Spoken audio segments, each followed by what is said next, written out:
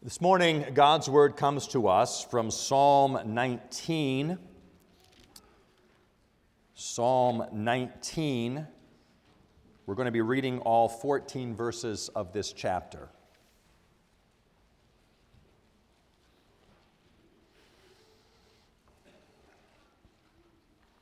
Psalm 19, beginning at verse 1, what we hear now is God's Word. The heavens declare the glory of God, and the sky above proclaims His handiwork. Day to day pours out speech, and night to night reveals knowledge. There is no speech, nor are there words whose voice is not heard. Their voice goes out through all the earth, and their words to the end of the world. In them He has set a tent for the sun, which comes out like a bridegroom leaving his chamber, and like a strong man runs its course with joy. Its rising is from the end of the heavens, and its circuit to the end of them, and there is nothing hidden from its heat. The law of the Lord is perfect, reviving the soul. The testimony of the Lord is sure, making wise the simple. The precepts of the Lord are right, rejoicing the heart. The commandment of the Lord is pure, enlightening the eyes. The fear of the Lord is clean, enduring forever. The rules of the Lord are true and righteous altogether. More to be desired are they than gold, even much fine gold, sweeter also than honey and drippings of the honeycomb. Moreover, by them is your servant warned. In keeping them there is great reward. Who can discern his errors? Declare me innocent from hidden faults. Keep back your servant also from presumptuous sins. Let them not have dominion over me. Then I shall be blameless and innocent of great transgression. Let the words of my mouth and the meditation of my heart be acceptable in your sight, O Lord, my rock and my redeemer. Here we end the reading of God's holy word. I invite you also to turn to the back section of your Trinity Psalter hymnals to page 855 in the back, which is the Belgic Confession. We are not having a sermon this morning particularly related to Reformation Day, which we commemorate tomorrow, other than the fact that it is a sermon based on the confessions of the church. And confessional preaching certainly finds itself rooted in the Reformation. So this morning, continuing our series on the Belgic Confession, I'm going to read for you Articles 1 and 2. We're focusing this morning on Article 2 from page 855.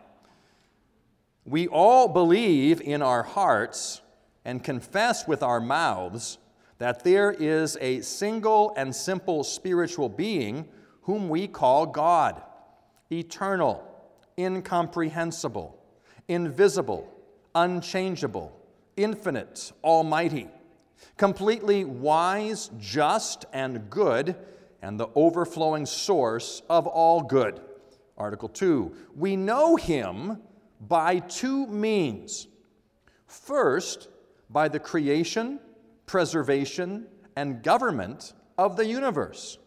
Since that universe is before our eyes like a beautiful book in which all creatures, great and small, are as letters to make us ponder the invisible things of God, His eternal power and His divinity, as the Apostle Paul says in Romans 1 verse 20.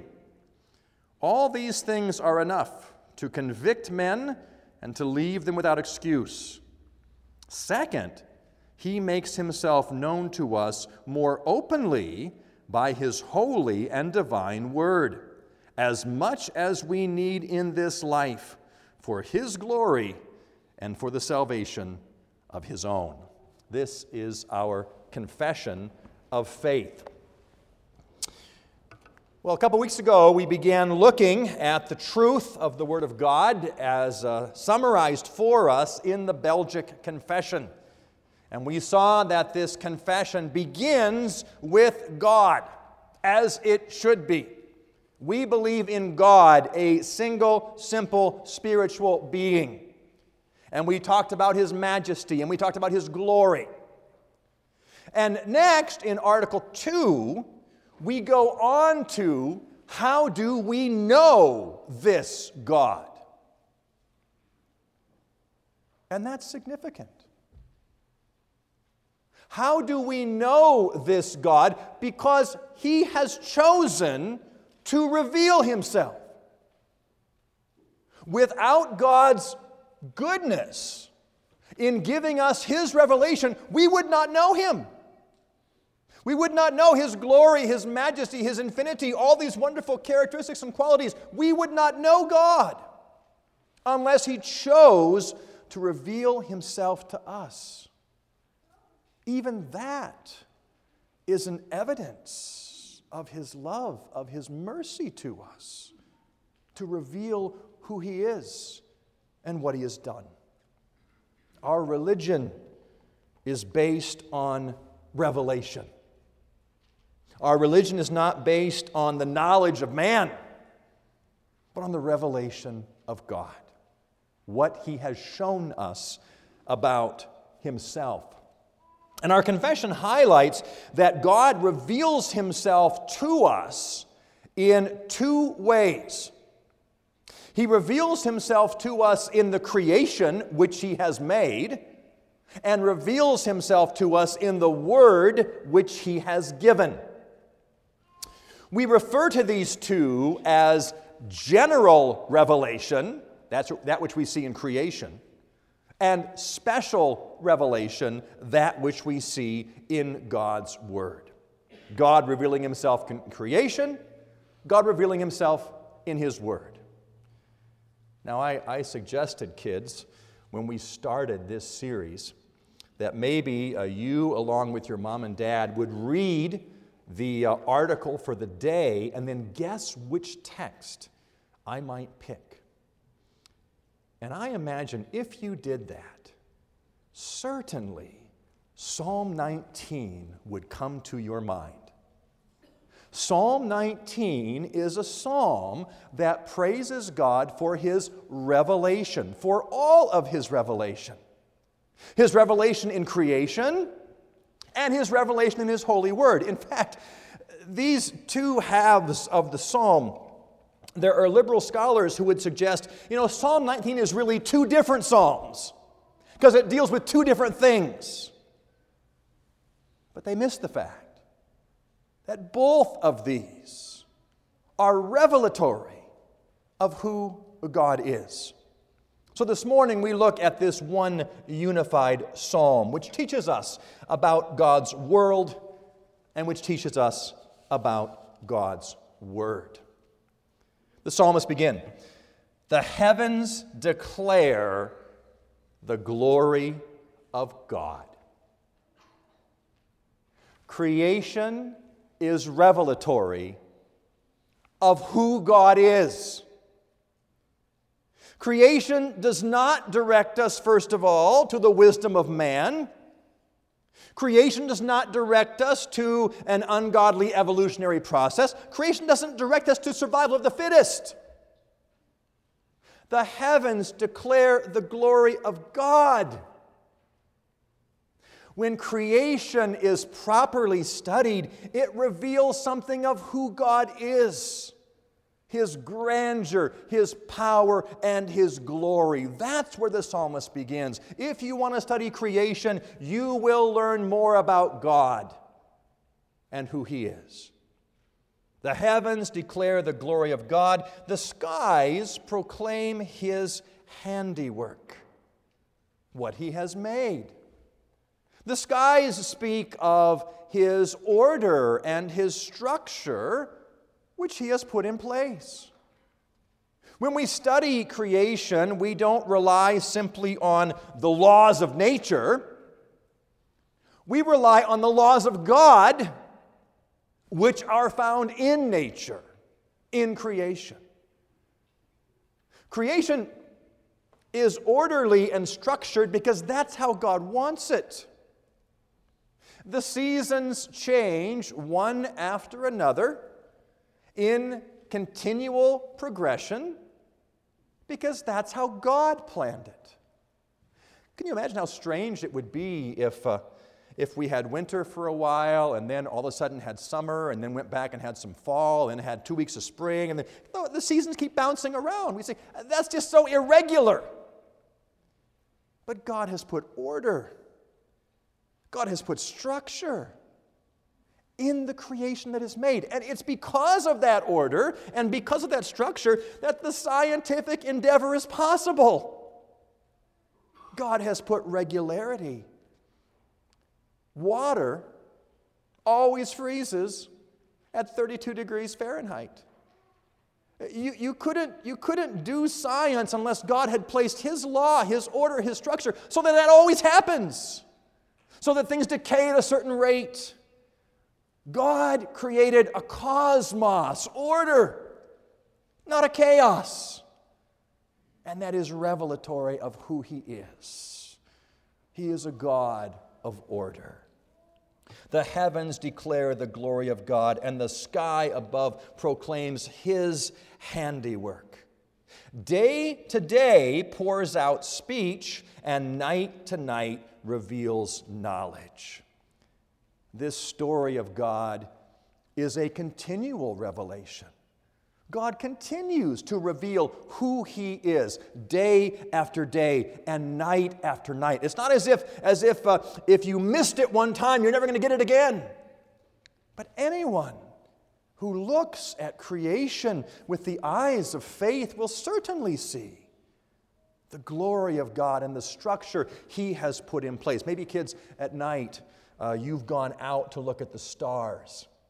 And maybe your parents have taught you how to recognize some of the patterns, the constellations up in the stars. I remember when I was a cadet, we had a badge on astronomy to learn how to see the stars. And there's a regular pattern. Now, it's true that these patterns move across the sky. They'll change location, but the pattern stays the same. It speaks of who God is, a continual revelation. You can go out tonight, you can go out tomorrow night, you can go out a week from now, you can go out a year from now. And the stars will speak of the glory of God. Day to day pours out speech, and night to night reveals knowledge. It's a continual revelation, and it's a universal revelation. Verse 3. There is no speech, nor are there words, whose voice is not heard. Their voice goes out through all the earth, and their words to the end of the world. A universal revelation of God. Anyone can see it. Anyone who looks at creation around us and sees the beauty, the grandeur, the order, the structure, must come to the conclusion there is a God who made all this. A God who is great, a God who is glorious. That's what Romans 1 talks about. God's invisible qualities, His eternal power, His divine nature can be clearly seen from what has been made. Creation is beautifully revelatory of a God who is great and grand and glorious. And it speaks of God Himself. General revelation God has given to us. That revelation is about God's power. We read that in the last half of verse 4. In the skies, in them He has set a tent for the sun, which comes out like a bridegroom leaving his chamber, and like a strong man runs its course with joy. The psalmist here talks about the sun. Think about the sun, kids. Probably one of the most powerful sources of energy that we know. The sun, bright and glorious, how many millions of miles away, but it still lights up the earth. The sun, which gives light, which gives power, which gives energy, this great, grand, glorious thing And the psalmist said, and God made his house. God made the house where he lives. God provides a tent for the sun, a picture of the power of God. This most grand and glorious thing in all of creation, God made the place where it stays. And God directs its course. Verse 6, its rising is from the end of the heavens, its circuit to the end of them, and there is nothing hidden from its heat. God directs the course of the sun, which appears to us to go across the sky. God is in control of all things. God's in control of all creation, for he made it, and it bears witness to who he is. The glory of general revelation, revealing the glory of God and the power of God. And as beautiful as creation is, and as powerful as creation is, as revelatory as creation is, there is something even more glorious. And that is God's revelation in his word. Special revelation. Which tells us not only of a God who exists, who is great and powerful and glorious, but tells us of a God and his way with his people. His concern for that which he has made. His concern for each and every one which he has chosen for his own, from our confession. Second, he makes himself known to us more openly by his holy and divine word, as much as we need in this life, for his glory and for the salvation of his own. God reveals himself in his word. And even our psalm reflects something of that. In the word it chooses to use for God. Now notice that in verse 1, the heavens declare the glory of God. And the word that is used there is the word for God's somewhat generic presence. God, El, God. In the second half of this psalm, the law of the Lord is perfect.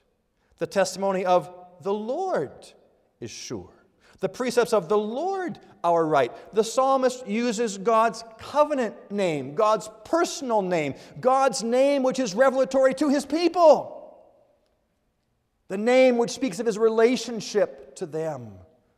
That I will be your God and you will be my people. That special revelation tells us about the glory of God in his word. And just two things we're going to talk about this morning. First, the word of God, special revelation, what it does, and then special revelation, what it is. First of all, the word of God, what it does. Verse 7, the law of the Lord is perfect, reviving the soul. God's word gives strength. It gives life. It is a refreshment to us. His word is the bread of life. It is like food for our souls. What the word does, it strengthens us. When we are hurting, when we are afraid, when we are anxious, we turn to the Word of God. And God in His Word chooses to comfort and sustain and strengthen us. It is food for the hungry soul. We are spiritually refreshed when we spend time in God's Word. And just like eating our regular meals is necessary for us physically, so spending time in God's Word regularly is necessary for us spiritually. The law of the Lord is perfect, reviving the soul. It gives us strength. The testimony of the Lord is sure, making wise the simple. What does the Word of God do? It gives us strength and it gives us wisdom. It makes wise the simple. Wisdom. We've talked about this before. More than just knowledge. More than just knowledge of facts and figures, but wisdom is applied knowledge. How to get along in life. Wisdom speaks about our relationships with the world around us, with other people around us. The Word of God gives wisdom for how we are to understand the relationships that we have. If we want to understand our roles as husbands and as wives, we look to the Word of God. For there we are instructed in the way of wisdom. If we want to understand how it is we are to raise our children, we look to the Word of God. For there we are given wisdom of training them in the fear of the Lord. How to get along with co-workers, how to get along with roommates. The Word of God gives us wisdom and instruction to go through life and the various relationships we have. We might live to the glory of God. The law of the Lord is perfect, reviving the soul. It gives strength. The testimony of the Lord is sure, making wise the simple. It gives wisdom. And verse 8, the precepts of the Lord are right, rejoicing the heart. The commandment of the Lord is pure, enlightening the eyes. The Word of God gives joy. It gives joy to us. Joy to be governed by such a perfect, beautiful, sufficient Word. The Word of God is not a burden to us. It is not that which keeps us from having fun. It is a joy to be governed by such perfection. It enlightens our eyes. We rejoice in the law of God. We rejoice in that which He has given to us to teach us how we might live and show our praise to Him. The law of God gives joy to His people. It gives strength, it gives wisdom, it gives joy and light. That's what the Word of God does. What is it? And again, the psalm is helpful to us. From verse 7, the law of the Lord is perfect. The testimony of the Lord is sure. The precepts of the Lord are right. The Word of God is perfect, is sure, and is right. It is trustworthy. If the Word of God says it, you can believe it. It is that which is a faithful revelation of God, and that which, when studied, will draw us closer to Him. If you are desiring a stronger walk with God, this is where you turn, to this perfect, sure, right Word. For this is where God reveals Himself, where He speaks to us, His children. The Word of God is perfect. From verse 9, the Word of God is enduring. The fear of the Lord is clean, enduring forever. The rules of the Lord are true and righteous altogether. It endures. God's Word continues throughout the ages. It will never fail us. Human wisdom can change. Human wisdom may fail us. The Word of God will never do that.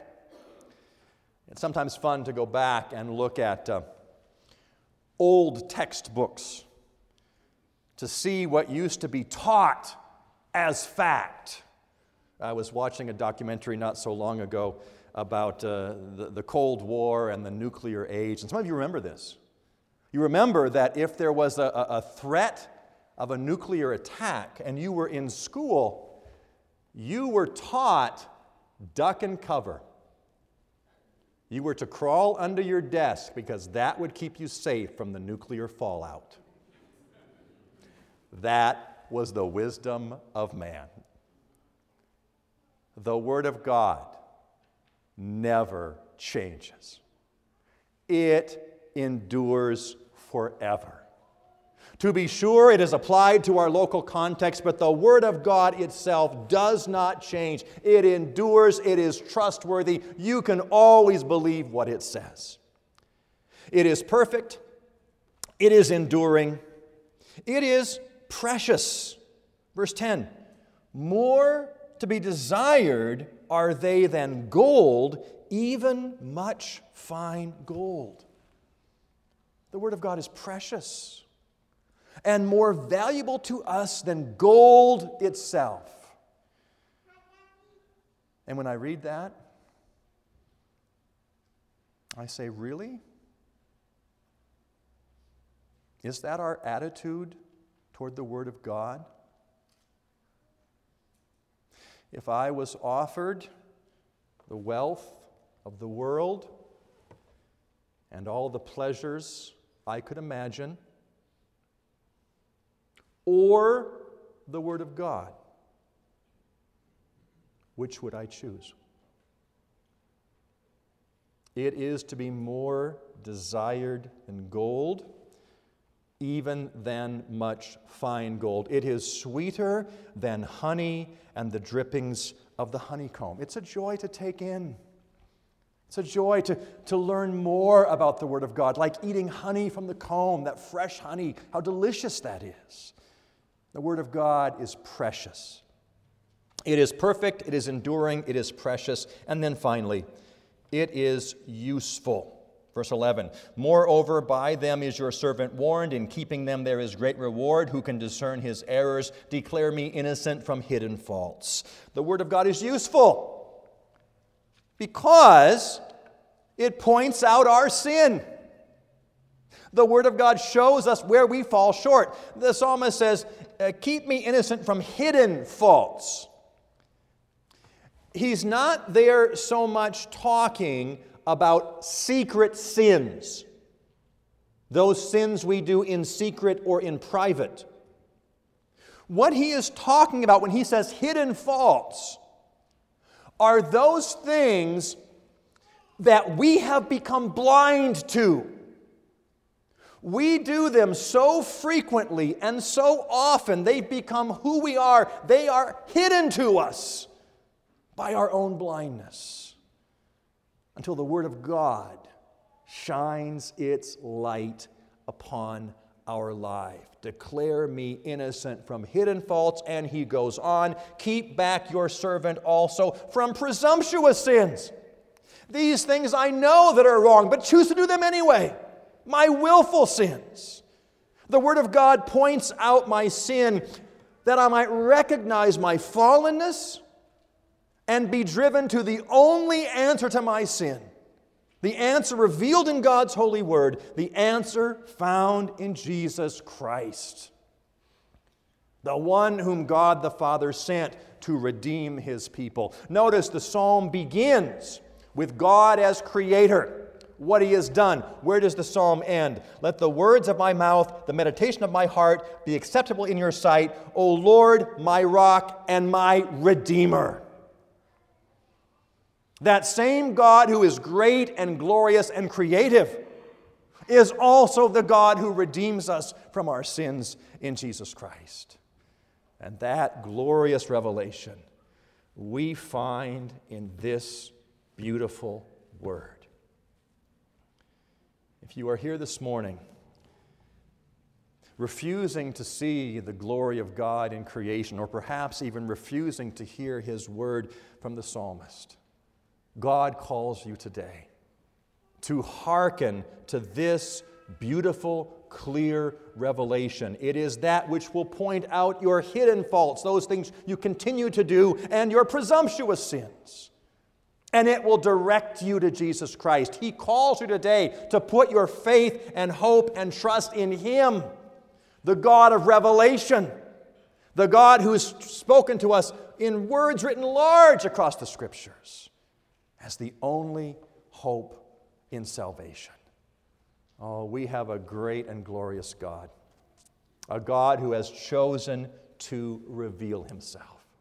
reveal himself in general revelation, in the world around us, sufficient to hold us without excuse, and a God who reveals himself more clearly in his beautiful word that points out our sin and directs us to his Son, Jesus Christ. How we thank God for his world and for his word.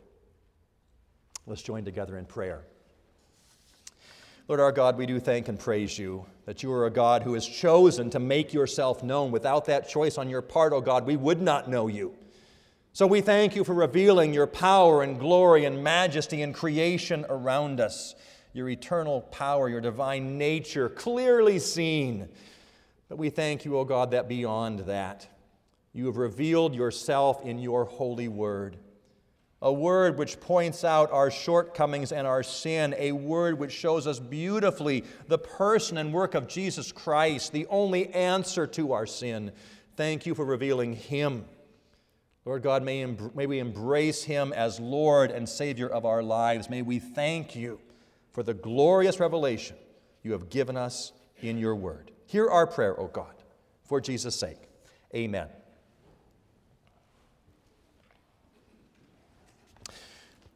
We're going to turn together to number 19, selection A, number 19A in the Trinity Psalter Hymnal, a setting of this psalm that we just read together. And we're going to sing the verses 1 and 2, and then verse 5, and then across the page verses 8 and 9. So verses 1 and 2, and verse 5, and then 8 and 9, and let's stand together as we sing.